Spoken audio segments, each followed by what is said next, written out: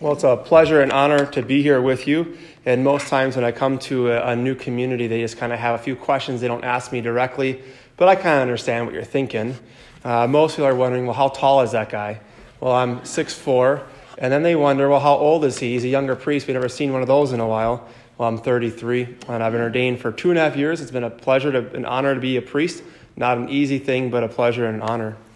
As we gather here today, we gather on the first Friday of the month. And there is a devotion in the church that started in 1673. And I just want to talk about that because with our gospel reading today, talking about people getting their heads chopped off, this is a little more joyful and a little more hopeful instead of talking about the gospel today. And on feast days and devotional days in the Catholic Church, we have an option to preach on the devotion. So kind of what I want to do is just look at the history of this devotion and maybe a little bit of like a reset or a refresh button to maybe give you a little more light, a little more energy, a little more encouragement as you continue to form this devotion. So this devotion started in, again, 1673 with St. Margaret Mary Alacoque, and she had visions of Jesus, deep visions of Jesus in her prayer, and he asked her to ask the faithful to receive communion on the first Fridays for 9 consecutive months. And he said the request was connected to a specific promise, and I'll talk about those 12 promises associated with the devotion to the Sacred Heart. And it became endorsed by popes and saints ever since. But a lot of our devotions in the Catholic Church seem to have fallen away after Vatican II, and this seems to be one that people really find a lot of peace to for a devotion to.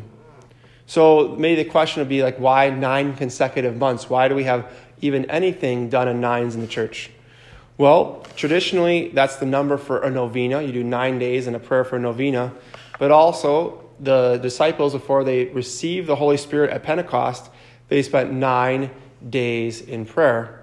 So this prayer gives us time for preparation for those promises.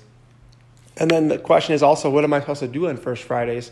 Well, you're already doing one of them. You go to Mass on First Fridays and you receive Holy Communion, but it's with the intention of honoring Christ's Sacred Heart. So intentionality is really, really important to me. Say my devotion and my intention for this Mass on the first Friday of the month is to honor your Sacred Heart, Jesus. But also, if you're not in a state of grace, which means if you haven't been to confession in the past year or you haven't gone to confession, you're encouraged to go to confession as well. So that's a part of the devotion. So what are the promises connected to this devotion? So the Lord gave Margaret Mary Alacoque 12 promises associated for those who keep the first Friday devotion for the first 9 Fridays of the month, for the first 9 months.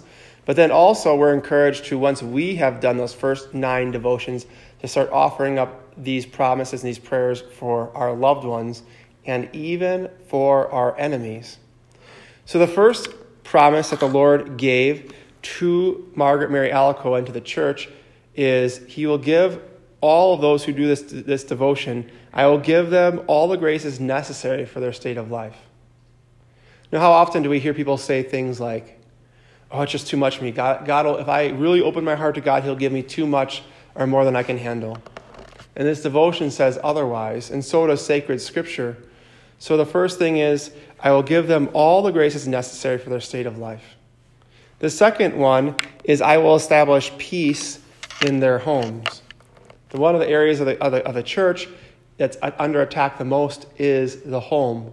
We just don't see people praying in their homes anymore. We don't see people praying the rosary in their homes. We don't see people having spiritual conversations in their homes. We don't see people asking priests to come over and bless their homes and even to put up an image of the Sacred Heart of Jesus in their homes. So the second thing is there will be peace in the homes. Third one is I will comfort them in all of their afflictions. It's easy to be a Christian when things are going well. But what about when you're at your wit's end or you're feeling attacked by people or attacked by evil spirits? The Lord says, I will actually comfort them in their afflictions. The fourth promise is, I will be their secure refuge during life and above all in death. We wouldn't turn to anything except to Jesus and his most sacred heart, his burning love for us. The fifth one is, I will bestow abundant blessings upon all of their undertakings. There will be a sweetness in the work we do to build up the kingdom of Jesus. There will be a sweetness in our day-to-day activities, even doing the dishes, cleaning the home, because we'll do everything we can to sanctify what we do. The sixth one is very important for our culture today. The sixth promise is, sinners will find in my heart the source and infinite ocean of mercy. A lot of people believe, whether they want to admit it or not, is if Jesus really knew me, there's no way he could forgive me. If he really knew my sins, and that's not the gospel. Jesus can forgive any sin. And we always have to remind people of that every day, because if we're not reminding them of the truth, the evil one is reminding them of the lies, right? So our job is to be messengers of the truth.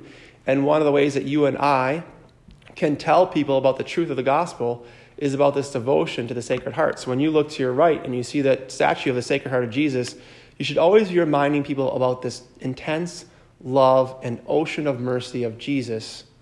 And the fire from his heart burns up all of the lies and sheds light where there is darkness. And that's where all the lies of the world hide, is in the darkness. And we're called to live in the light. The seventh promise is, lukewarm souls shall become fervent. In the book of Revelation, in chapter 22, Jesus says, those who are lukewarm, I will spew them out of my mouth. Jesus wants you and I to be on fire, but a controlled fire, a fire that's attractive to others, a fire that brings others into his mercy, into his abundant love for them. So he says, I will take lukewarm souls and they shall become fervent. Think of people who are lukewarm in your parish. And the Lord says, if you form this devotion, if you invite them in this devotion, they will be set on fire. The eighth promise is, fervent souls shall quickly mount to high perfection. You know, the road to holiness is not easy. The road to perfection, following the narrow path, is not easy. And for some of us, we've been working at this for a long time. But with the devotion to the Sacred Heart, the graces are that you will be able to overcome different sins and vices and deadly sins much faster. So that is a promise from Jesus Christ himself. The ninth promise is, I will bless every place in which an image of my heart is exposed and honored.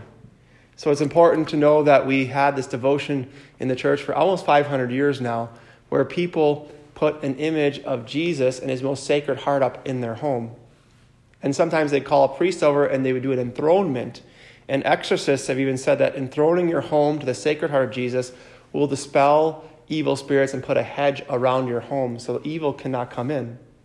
But we always have to know is that if we fill our home with prayer, we have to keep it filled with prayer every single day. And if we don't, the evil will just come right back in. So Jesus says those who have a devotion to this image and where it is exposed and honored, there will be special graces for them. So that means that's a part of the devotion too. So if you don't have an image of the Sacred Heart of Jesus in your home, just encourage you maybe to go to a Catholic store to support Catholic businesses, local businesses, and order an image of the Sacred Heart of Jesus, and maybe invite your priest over to come and bless your home and enthrone your home. The 10th promise is, I will give to priests the gift of touching the most hardened hearts. This is very helpful for your pastor, because if you bring someone before him and you're praying, Lord, please let the words of this priest touch the heart of my friend who has become so hard or so indignant towards the Catholic Church or towards the love of Jesus. If you have this devotion, your priest's homilies, his words of compassion, his words of encouragement, even if they're not the most wise words, they will be able to break through those stony hearts of our loved ones. And it's pretty obvious that a lot of our loved ones don't come to church anymore. They don't know anything. But if we bring them on Christmas and we bring them on Easter or a holy day or to a funeral, your priest's words will touch them and bring them back with the sweetness and the honey of our Lord's beautiful words and his beautiful love for us on the cross. The 11th promise is, those who shall promote this devotion shall have their names written in my heart. So that also means a part of this devotion to the First Fridays is we have to go out and tell people about this devotion. So if we don't do that, then we don't get the promises. So that means you and I have to form a simple way of telling others about the love of Jesus and his most sacred heart. And the 12th promise is, Jesus says, I promise you in the excessive mercy of my heart that my all-powerful love will grant to those who receive communion on the first Fridays for 9 consecutive months. They will have the grace of final perseverance. They shall not die in my disgrace, nor without receiving the sacraments. My divine heart shall be their safe refuge in this last moment. What that means in simple language is to receive communion. You keep that devotion. You'll have a final perseverance, but that means no matter what, a priest will be at your bedside to anoint you and give you viaticum before you pass. That is a promise associated with this. And I can even say as a priest, when I was first ordained, going to anoint people right away when they were dying and they called me over, almost always there was a picture of the Sacred Heart of Jesus and the Immaculate Heart of Mary right next to their bedside. And that's a beautiful sign of God's providence for us, that he will provide and he will indeed fulfill his promises. But then it's also saying, what is this not saying? Is it just saying, if I keep the first Friday devotion, does that mean I get a free pass to heaven? And once I get those first 9 Fridays done, I can just live whatever way I want to? Maybe you've heard someone say, well, I'm saved. I can do whatever I want to do.